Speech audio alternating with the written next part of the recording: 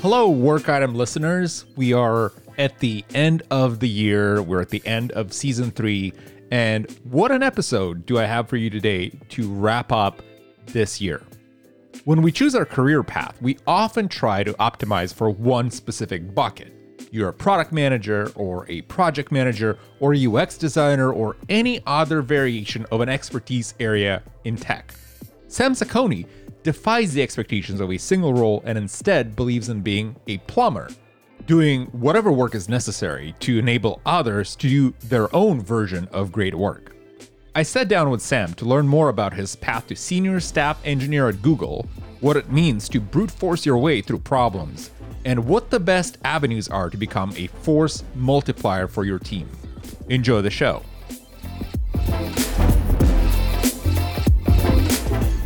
Sam Saccone, welcome to the Work Item. So good to have you here. Thanks so much for having me. I am excited to dive into a number of topics today, but why don't we start with just talking through what are you working on these days? So I work at Google currently. I've been there for a little over 7 years, something like 7 years, 2 months or something. My work page tells me every time I go to it, so I just know that date for some reason. So what do I do? It's a good question. I think the best distillation of what I do at my current job is I help people to do the right thing and to make the hard thing the wrong thing and the right thing the easy thing. So it's super generic, but really what it means is anything that gets in people's way to accomplish their job. I find my inbox filled with those people experiencing those difficult challenges. Whether it's I need a specialist computer to compile the code base, or whether it's, hey, I always have to get a code review from someone in Taiwan because there's nobody in the US that can approve my code. And how do we detect that automatically and fix it?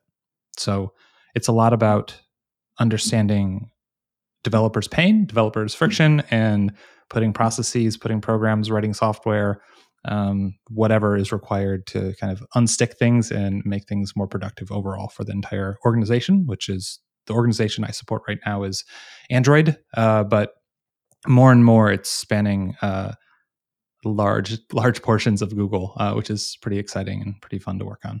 So jack of all trades of some kind. Yes, or as my father would call me, the janitor. Seemingly more and more of my life is that. So I'm carrying around a lot of plungers. Well, I'll put it this way. If there's one advice that I had in my career is that the janitorial work is the one that's often underappreciated, but also very, very necessary. Pretty much everywhere you go, so you'll always be in demand. Yeah, it seems that way. I want to start with something that popped up to me about your career. You're a senior staff engineer at Google. That's a pretty hefty title. Like you have to work to get there. Yeah, it's definitely a mouthful. A lot of the people that listen to this podcast probably listen to this and say, wow, I want to get to that. What was your path to that? Like, granted you work on a lot of things, but I'm sure there's some kind of map to it. Yeah. I wish I had a map, right? I wish I could go back a few years and give myself that map. My path is one that's strange, rooted in, I went to college for photography, photojournalism, and then I kind of was nearing the end of my college experience. I was like, wait a minute, these jobs are disappearing faster than I can apply to them. Should I perhaps explore alternatives? And, I like the process of figuring out how to put my pictures on the internet. That was fun. Maybe I can do more of this.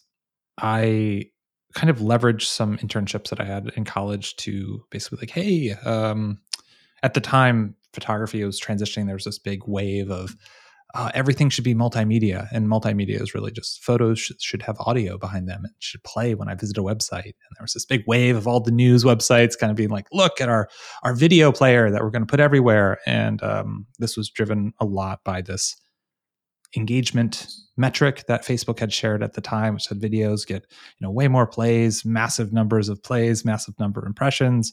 Executives at newspapers said, oh my gosh, we have to do videos for everything. And so I remember specifically when this was happening, and you would show up for the first day of your internship or whatever, and they'd give you your camera and they would give you essentially a cell phone at the time, of just like, this is your video recorder, and every assignment you need to take 7 minutes of video and then come back and edit it and get it up on the website within 30 minutes. I was like, oh, okay, interesting. And that was the cycle, really. I distinctly remember being in North Carolina and getting a phone call at midnight because I was the intern, so that was my job, and said, hey, there's a peanut storage facility on fire. And I remember driving 2 hours. It's like 2 a.m., 3 a.m. at that time, and taking photos of a burning pile of peanuts and then taking video. So I think that got like 12 views on the website. So I'd say, no, not Viral. bad. Viral, as you would say, yeah. But I took this kind of interest in, our picture should be moving, and we should have this audio component to learn Flash action script at the time, and be like, hey, I can make these website things and interactives. And I sort of did more and more and more of those, and kind of piggyback one experience off of another, started to build up a very rough portfolio of Flash at the time, and then eventually use that to kind of, work kind of this hybrid job of like, yeah, I'm at a news company, but I'm writing software. I would not call it software anymore. I was writing code, which helped kind of build a portfolio, which I was able to use coming out of school to apply to many, many, many, many, many, many jobs. And luckily, a company was willing to hire me at the time with a very sparse portfolio as a designer. So I started, I think it was a year plus. And I think the majority of that year was spent struggling to try and understand Git and how Rebase worked. I think like half of that year was spent just doing that. Eventually, that job transitioned into me having more of a software engineering role, but I was always working with UX and designers, and I was very, very interested in how can I get this website to look exactly like the PSD. That's what we used at the time, Photoshop files. So that was 5-6 years of doing that, which transitioned into a recruiter that came knocking. Driven a lot through my open source work. So the job that I had originally was a lot of client consulting work. It was a great experience. If you ever have the opportunity, especially starting out, to go work at a consulting company, it's valuable. It's valuable in the exposure, the breadth of exposure that you get to many different projects. You learn a lot of failure modes, such as the narrative of the detached product owner, the narrative of the product owner that does no research, the narrative of the product owner that wants to build Facebook for cats. Okay. So you're on the software side. It's not your job to choose what you're building. It is your job slightly to choose how you build it, which is great from I'm going to try all these different technologies, try a bunch of different things, learn why tests are important, learn why too many tests are not so great. It's an awesome opportunity to cycle on projects every 6-7 months and try a million different things. So while I was doing that, I got increasingly involved in open source. I think my first big contribution that I felt proud of was like, we were using jQuery UI at the time to build a website, a mobile app, a hybrid mobile app, jQuery UI wrapped in Cordova WebView. And I remember, I want a range selector that I could set a minimum and a maximum value, and jQuery UI didn't have it. I'm going to contribute that. So I started this loop of, in my job, I was using a lot of open source tools, whether it was Rails, Backbone at the time, React, Ember, and I'd find issues, I'd find defects, and I would go off to the open source world as part of my job, go fix them, and then pull that experience back into my job and be a more effective developer on the project. I really enjoyed that loop, that let me contribute something and become more of an expert and actually learn a lot by tapping the entire open source ecosystem of like these amazing developers that taught me a lot about how to program and taught me a lot about how to architect code. And I used that experience to do better at my job. And then it also started generating attention, I suppose, from recruiters and other people around kind of the volume of open source work that I was doing at the time. And that is what led to a Google recruiter reaching out, and then somehow miraculously me making it through the interview at Google. And that's where I've been since. So, but that actually doesn't answer your question, does it? Your question was, how do you get to this mouthful It of a gets there title. though. It starts In to. the It past, starts to. yeah. So I was hired in at Google at the bottom, but I don't care. Like, whatever. It was Google. It is Google. Oh, sure, great. L3, L whatever. Cool, amazing. I somehow passed the interview. I will take anything. Yes, of course. Amazing. Wow, Google. Okay. Imposter syndrome is still high, but imposter syndrome at that moment was as high as it could possibly be. A grind. I think a grind would be the accurate way to describe my progress of going into Google, knowing really only JavaScript and getting dropped into a team where everybody was writing C++, Python, Java. I was like, oh, okay. The team, nobody knew JavaScript on the team. And Google has this thing called readability, which means you can't check in code in a given language unless there's somebody else that reviews your code that has readability in that language. But the goal there is to kind of keep a baseline quality across the corpus for languages and make sure it matches style patterns. My team at the time had web apps that they had written, but nobody had JavaScript readability. And even more, I joined Android originally. Nobody in the Android organization had JavaScript readability. And so my team at the time was writing JavaScript files in .js, .txt files. Why .txt, you may wonder. Specifically because it bypassed the restrictions for code review requirements inside of our code review tool. So it said, "Oh, you don't need JavaScript readability. You're writing text files." Wow, that's a way to bypass the checks that I have not thought about. Yep. Yeah. So I eventually found someone in Chrome or somewhere that was willing to review my code in JavaScript, which helped me to gain JavaScript readability so I could finally do that. And from there, it was a lot of my starter project. I joke, but it's the truth. I'm still working on my starter project that was given to me at the time, was kind of expose our build system, expose our CI infrastructure to Android developers and make that an easy experience. So right away, it's all about how do I make the developer's experience better? And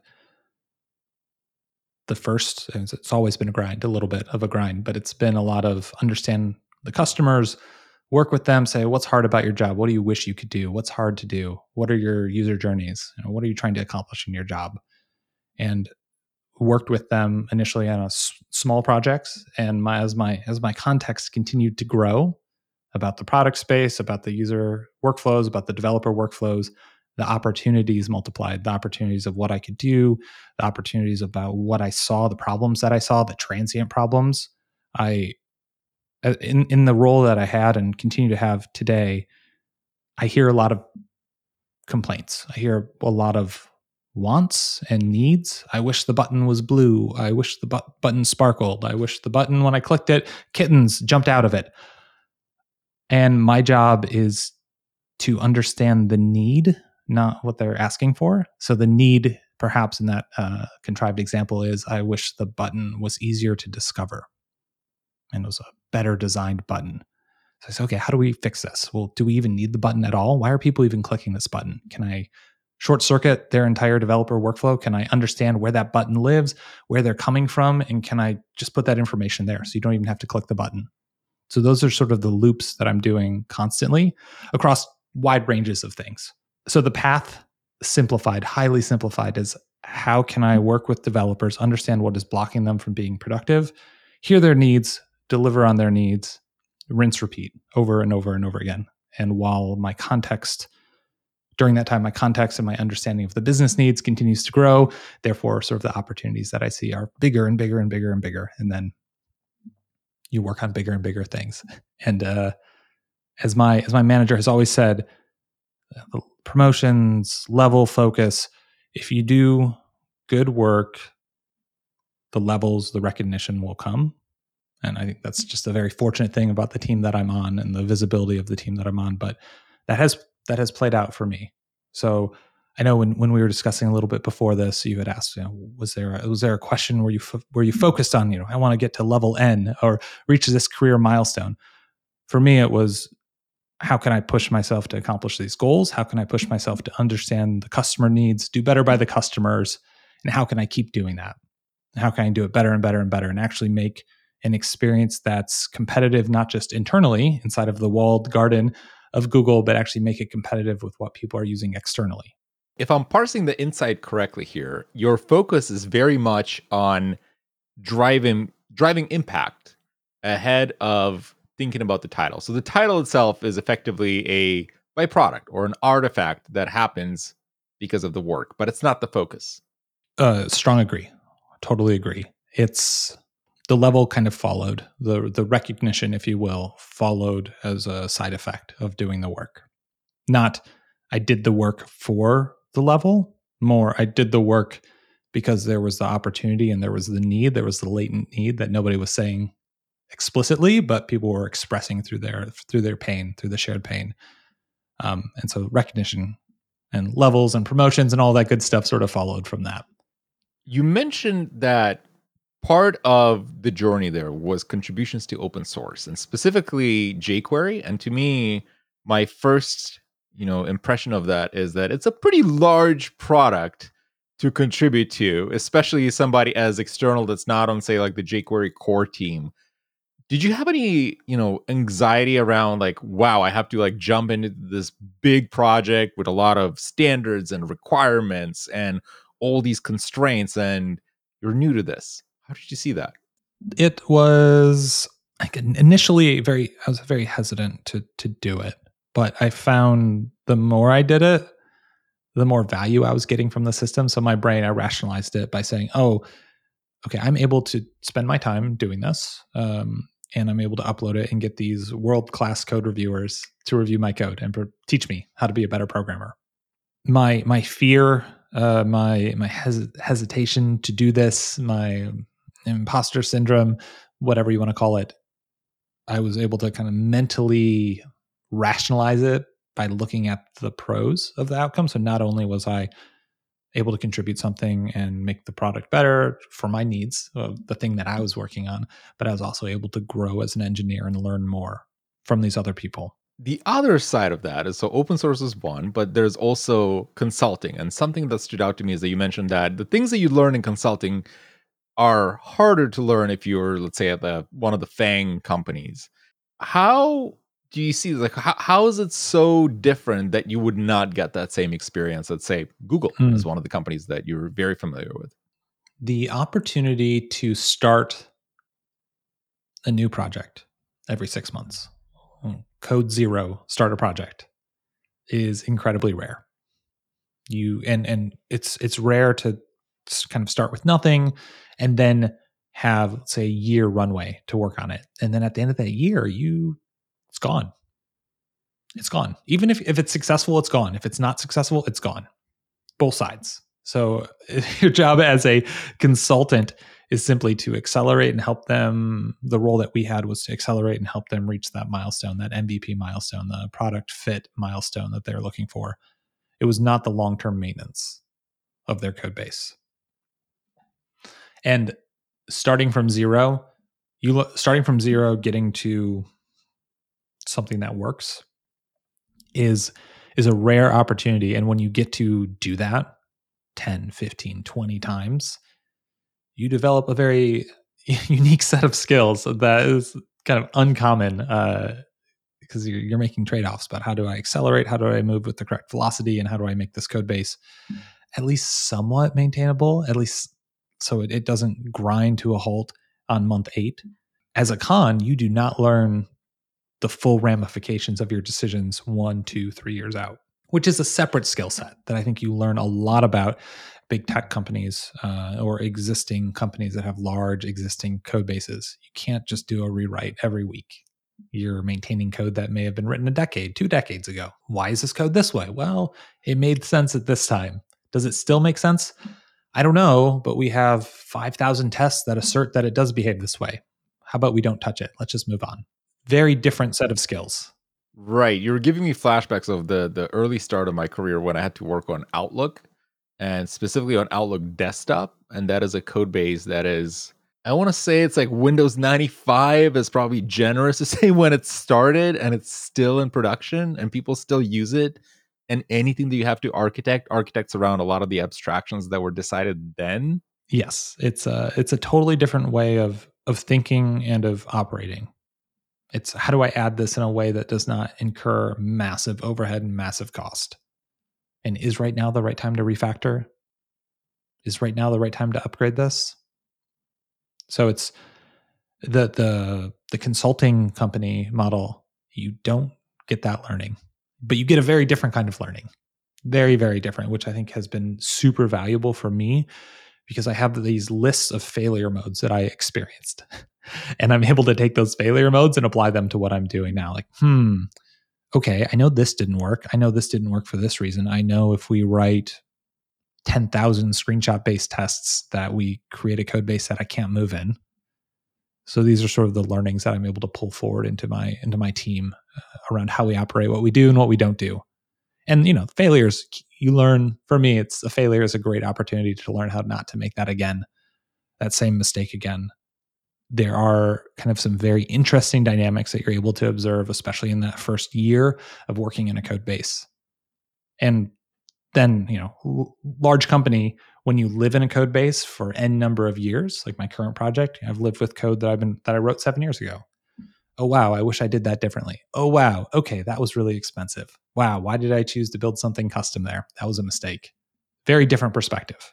Like maybe I was making the right decisions if I was only going to live with that code for a year versus I'm going to have to live with this code for 7 years. When you look at it across that sort of time horizon, your decisions change radically. But the experience and the value, kind of the value judgment on both sides is super, super valuable because sometimes you get into these thoughts of, well, in 10 years, is this abstraction going to make sense on day one? And that's probably the wrong conversation to be having if you're starting from zero. But none of that perspective, not thinking about that at all, can get you in trouble in 10 years. What is one failure mode that you kind of took away from that days of consulting that you'd say is not necessarily technical, as in, how to write code, how to, clean up different abstractions, but more around, like, I didn't know it works this way. What would it be? One key thing that surprised me was the art of project management, the art of technical project management, and breaking up work into small enough chunks to have kind of steady deliverables across large time horizons or n number of months. I never really thought about that before I worked on a team with 3, 4, 5, 6 engineers. And I never really appreciated the force multiplier of working with that many people and having it be well organized versus not working with a program manager or a technical program manager and having kind of chaos where you have a tech lead who's kind of saying, okay, here's the tickets that we need to do and let's do our sprint planning, and I'm just going to take all the tickets, and great, we did our sprint planning last month, and I'm going to break off all these tickets into pieces and everyone's going to take theirs and we play whatever it is, roulette, poker, your call, whatever task tracking system you're using. The value add of having somebody that's orchestrating the technical people side. So it's different than the TL. TL's usually architecting the technical architecture of a system. The TPGM or PGM is architecting how the technical is executed or organized and executed. Not having that person on a project once you reach a certain scale starts being very, very detrimental, and having a good TPGM on the project is unbelievable, kind of the transparency that you're able to provide to your stakeholders and also the internal cohesion on the engineering team. So that's definitely something that I never appreciated before I started working on projects with multiple engineers, and even open source. Open source typically does not have a TPGM. You have a TL, a original OG maintainer who's doing that work, but are they really doing that work? They're kind of triaging issues and getting some alignment, maybe in a Discord or something, but it feels like a lot of open source is singletons that get a lot of contributions versus a cohesive group of individuals that are working towards a long-term plan. You look at React. React has formal project support and they have a roadmap and a plan, but that's also staffed by a full-time company. You look at something like Ember as another example that's doing something very right and historically has done a great job planning and putting together a roadmap and long-term support. Those are more the outliers than the norm, I would say. And what's interesting too is that project management is very underrated. Like, you never know the value of a project manager until you actually meet a project manager that's really good at what they do. Yes, the force multiplier impact of a good project manager is amazing, very surprising. You yourself are combining a lot of those skills in kind of the engineering domain. Like in our conversation so far, I can sense you have a good idea of like the product definition, the product skills, project management, engineering productivity. How do you combine all of those? That seems like such an, I want to say, uncommon trait where usually when you talk to somebody that is, mid to late stage in their career, not late stage is like CEO. I'm sure you know way more by that point, but like beginning to mid career, people feel like they need to be siloed, right? So you have somebody that's like, I'm a product person, I'm an engineer. You're combining like everything. What led you there? That's correct. I hear that a lot. I'm wearing a lot of hats. I actually have a bunch of hats that have different titles, and I swap them during meetings. I have my TPGM hat. I have my PM hat. I really do. I just don't have them at my desk at the moment, as a joke. So, what led me to this spot? I will go back to what we originally talked about. So, my experience rooted in this journalism, photography, photojournalism degree forced me to learn communication and narrative building. How do you write a story? How do you tell a story? Software development, project management, project lifecycle, customer engagement is all about building a narrative, telling a story. Whether you're trying to get a person on your team promoted, or whether you're trying to put together a narrative for, hey, let's make that purple button go away because of this narrative. Here's the customer user journey. A user journey is a fancy way to say a story. Here's the story. Today I have to go click these 3 links and then I have to click this button. Why do you even have to click the button? Why don't we just put it on the first page? Wouldn't developers be so much more productive? Wow, we'd save so much time. Developers would be so much more productive. Then we can go on to the next problem. It's a narrative. And telling the narrative effectively requires the ability to go pretty deep on the technical with your team to get them on board, to be like, hey, to get rid of that button, we have to expose a new API on this service and figure out the right ACLs and put a caching layer in, et cetera, et cetera. And then also to humanize it to communicate to people who are probably going to sign off on the project. So you're telling a story, you're building a story, you're getting your customers aligned, you're getting your leadership, if you will, aligned on the need and why you're justifying the work. And then you're getting the software engineers, who might just be yourself in that case, aligned on what you have to do to make that happen. And then sometimes, if you don't have UX support, which many of us don't, you then have to go tell the story from a visual design or a user architecture or a user experience perspective. So you're telling the story across multiple dimensions. And when you combine it all together, I guess you get someone like me. Good or bad. That's how it comes together. What helps you acquire the skills that you need for it? Because I mean, realistically, they're, talking to customers and then writing code and then being good at UX are, I'd say there's a big chasm between all of them. How do you manage to kind of get good enough at each of them? Yeah, never good enough. Definitely not good enough. I do enough to deliver the MVP. And what I find is, if you're good enough to get an MVP out and people recognize the value that has just been added to the system, resources magically appear. And those resources are 10x, 100x better at whatever you did, which is true. So how you get good at them is by doing it, by putting yourself, for me, it's putting myself in the customer's shoes, trying to understand what they're going through and writing down their story.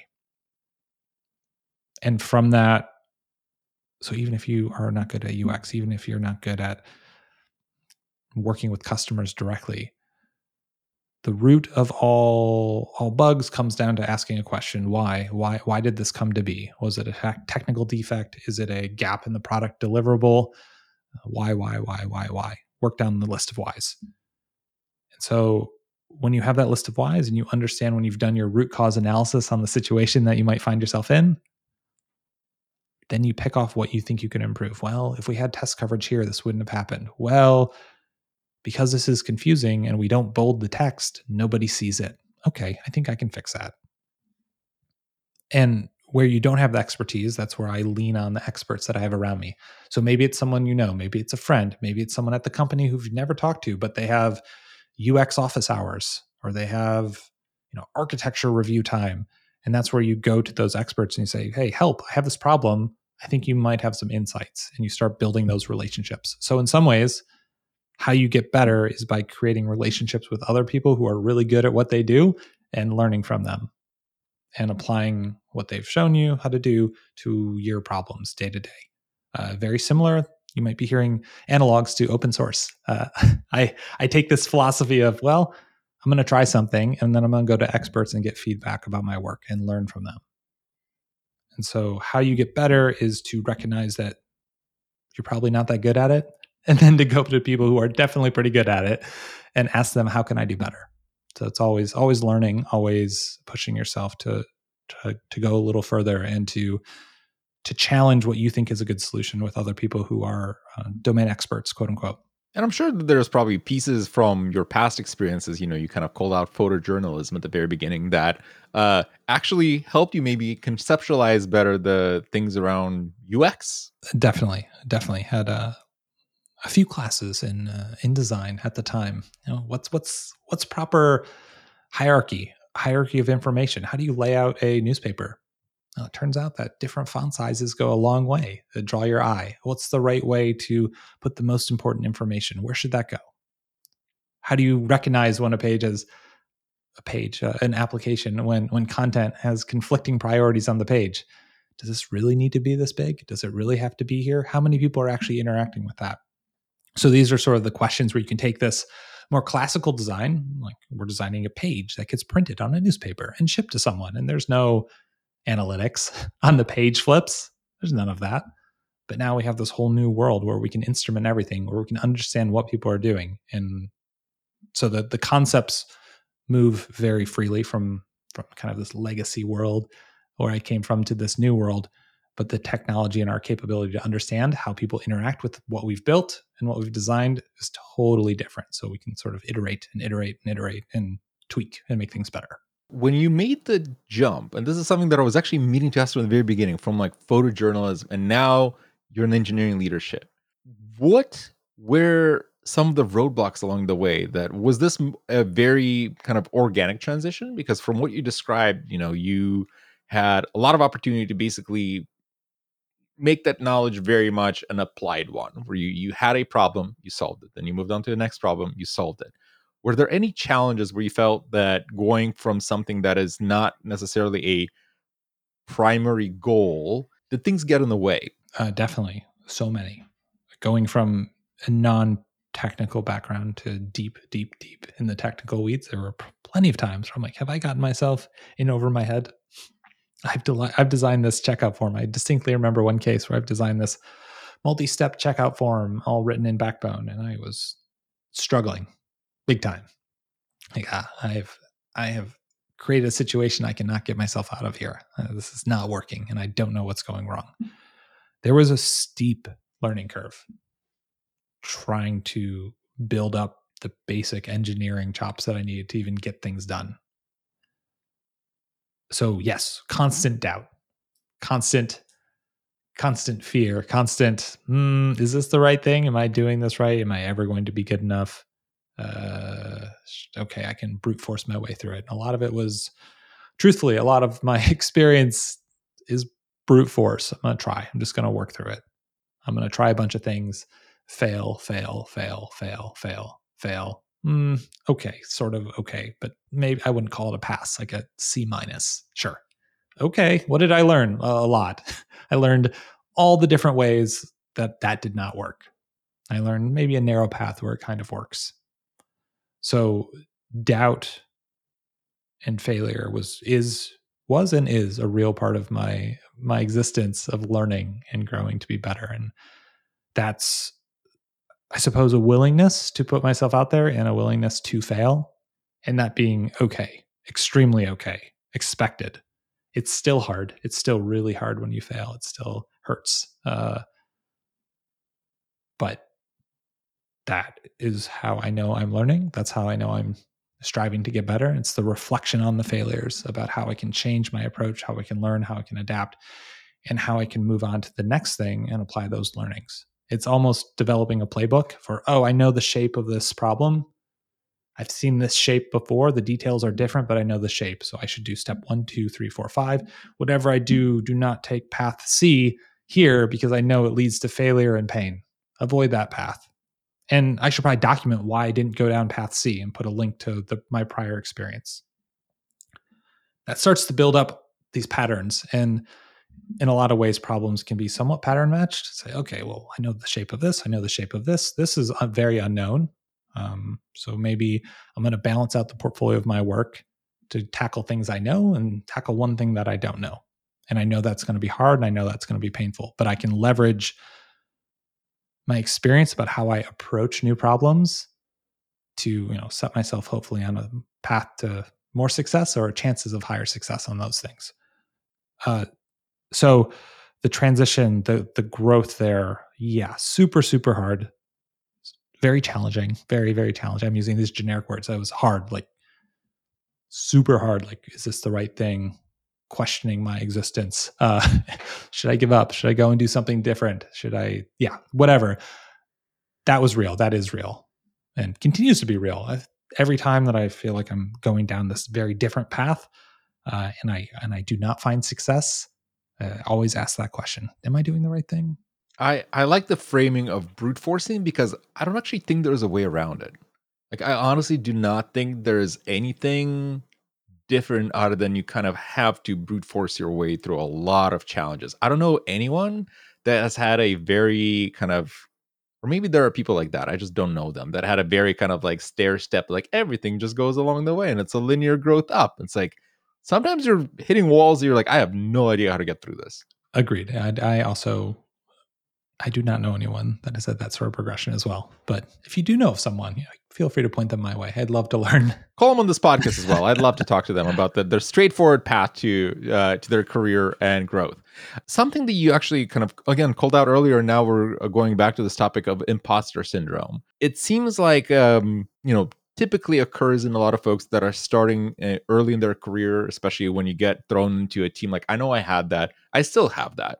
Going into a team of folks that are like significantly smarter than me. They've achieved way more, going on, engineering teams that have built entire like distributed services. And you're like, wow, these people know way more about this than I do. Why am I even here? How do you overcome that? Because it sounds like this is a perpetual problem that will follow you from level to level, from company to company. Is there a way out of it? Good question. Is there a way out of this? I would pivot the point to I embrace that aspect. So I'm always going to be in a room of experts. Everyone in the room is going to know more than me about probably what I'm talking to them about.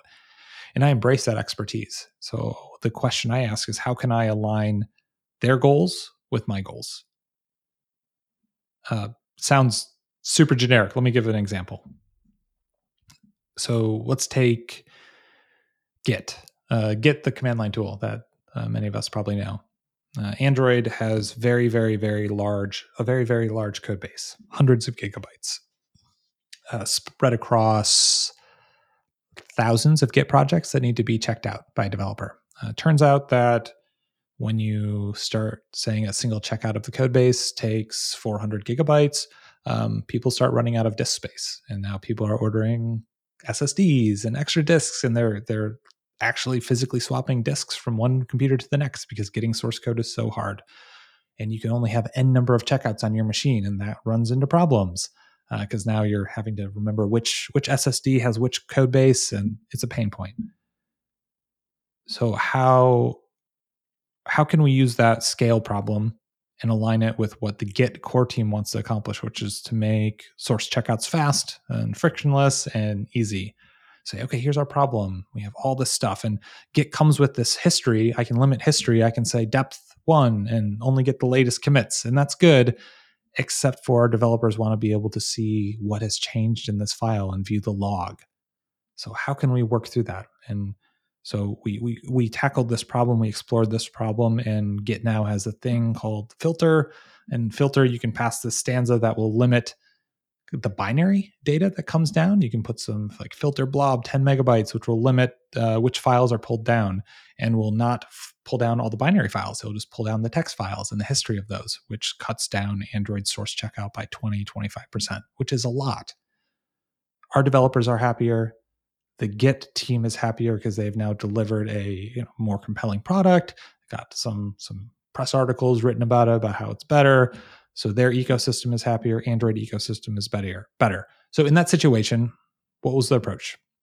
To your original question, you're in this room with this expert. So I'm in this room with the Git core team, the team that literally wrote Git, with these people that have been working on Git for 12, 13, 14, 15 years.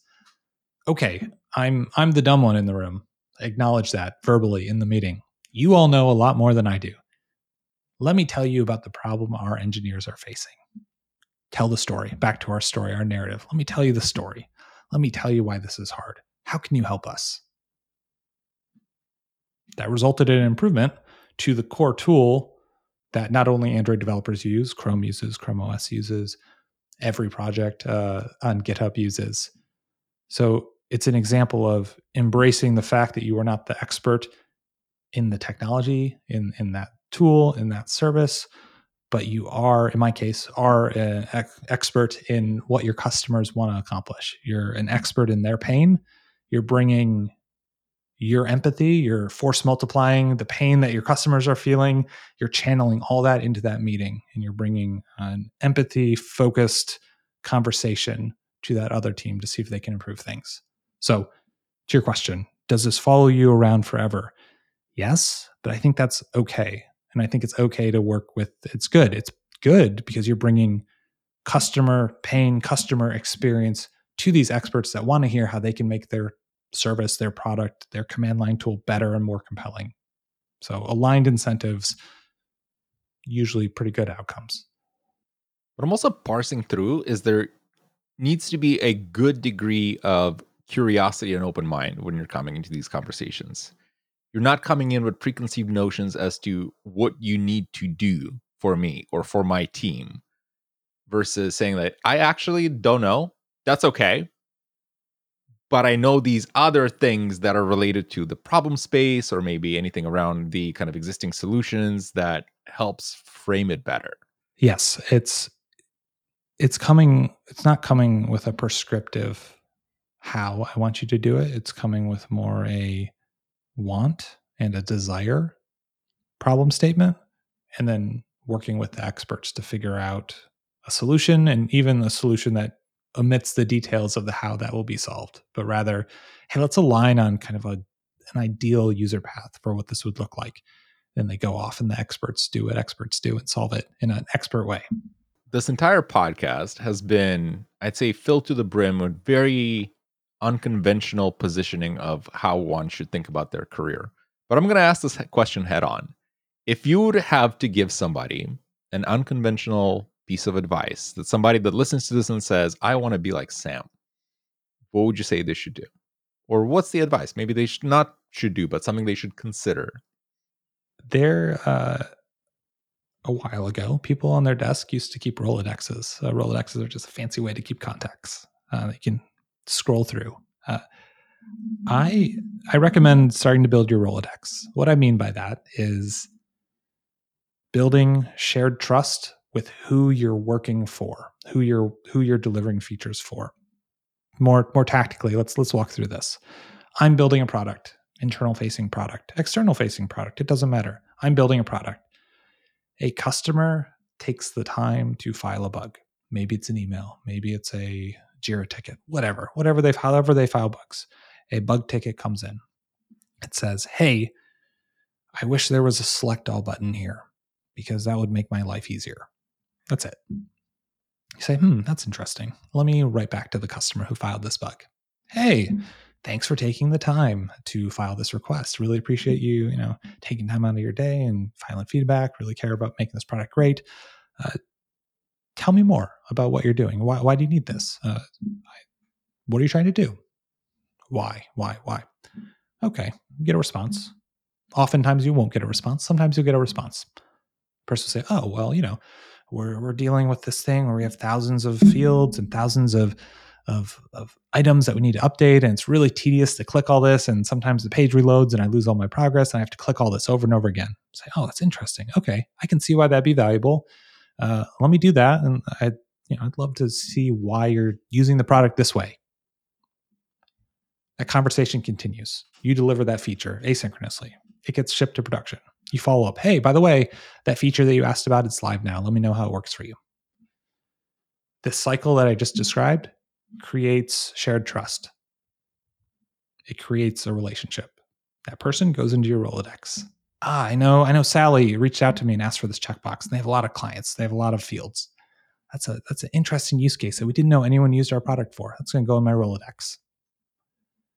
Let's fast forward a couple months. You're working on a new feature. I really want some customer input about what I'm doing, about this problem. Maybe you're not even building it. Maybe you're just exploring this opportunity. Like, I really wonder if somebody would like this. Let me go to my Rolodex. Let me pull out some of those contacts and send an email. Like, hey, it's your friend Sam. Just curious, what do you think about this thing that I'm working on? I have this idea. Would this help you?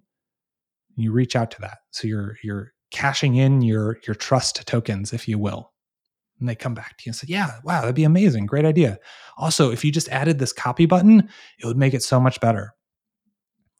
What this cycle that I just described establishes is you build up this list of contacts that you can use to vet ideas, that you can use to vet what you're doing before you invest in the engineering work. And it helps you actually iterate and deliver a better final product. So the unconventional piece of wisdom that I have is when people take the time to file a bug, engage super deeply. Take that as an opportunity to understand your customers, to create that relationship, to build up shared trust so that you can then work with them to deliver even better things. And what that does from a career perspective is it helps you be like, wow, Sam keeps delivering all this really impactful stuff, and his customers are super engaged and they're really liking it. And they just keep saying that this product meets their needs. And wow, what's going on there? Really good. And whatever company reward structure happens, usually positive things fall out from there. So it's unconventional to take a bug as an opportunity to actually have more impact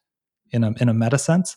But that's my, I suppose, unconventional recommendation. It's definitely unconventional because in my experience, you have a lot of folks that treat it as very much a transactional opportunity where it's like, yeah, I'll fix the bug.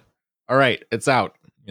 Close issue, move on to the next one. I don't think I've heard anyone think through the system of how that actually feeds future customer insights, which I think is very important for any product. Yes, it's been very, very, very helpful. Sam, where can folks learn more about what you're doing online? Fantastic question. I suppose my Twitter would be the most up-to-date resource that I have. You can search my name and that will come up on Twitter. I'm sure we'll link it from somewhere as well. We'll link it from the show notes. Excellent. Sam, thank you so much for being here. It's been a delight. Yeah, thanks so much.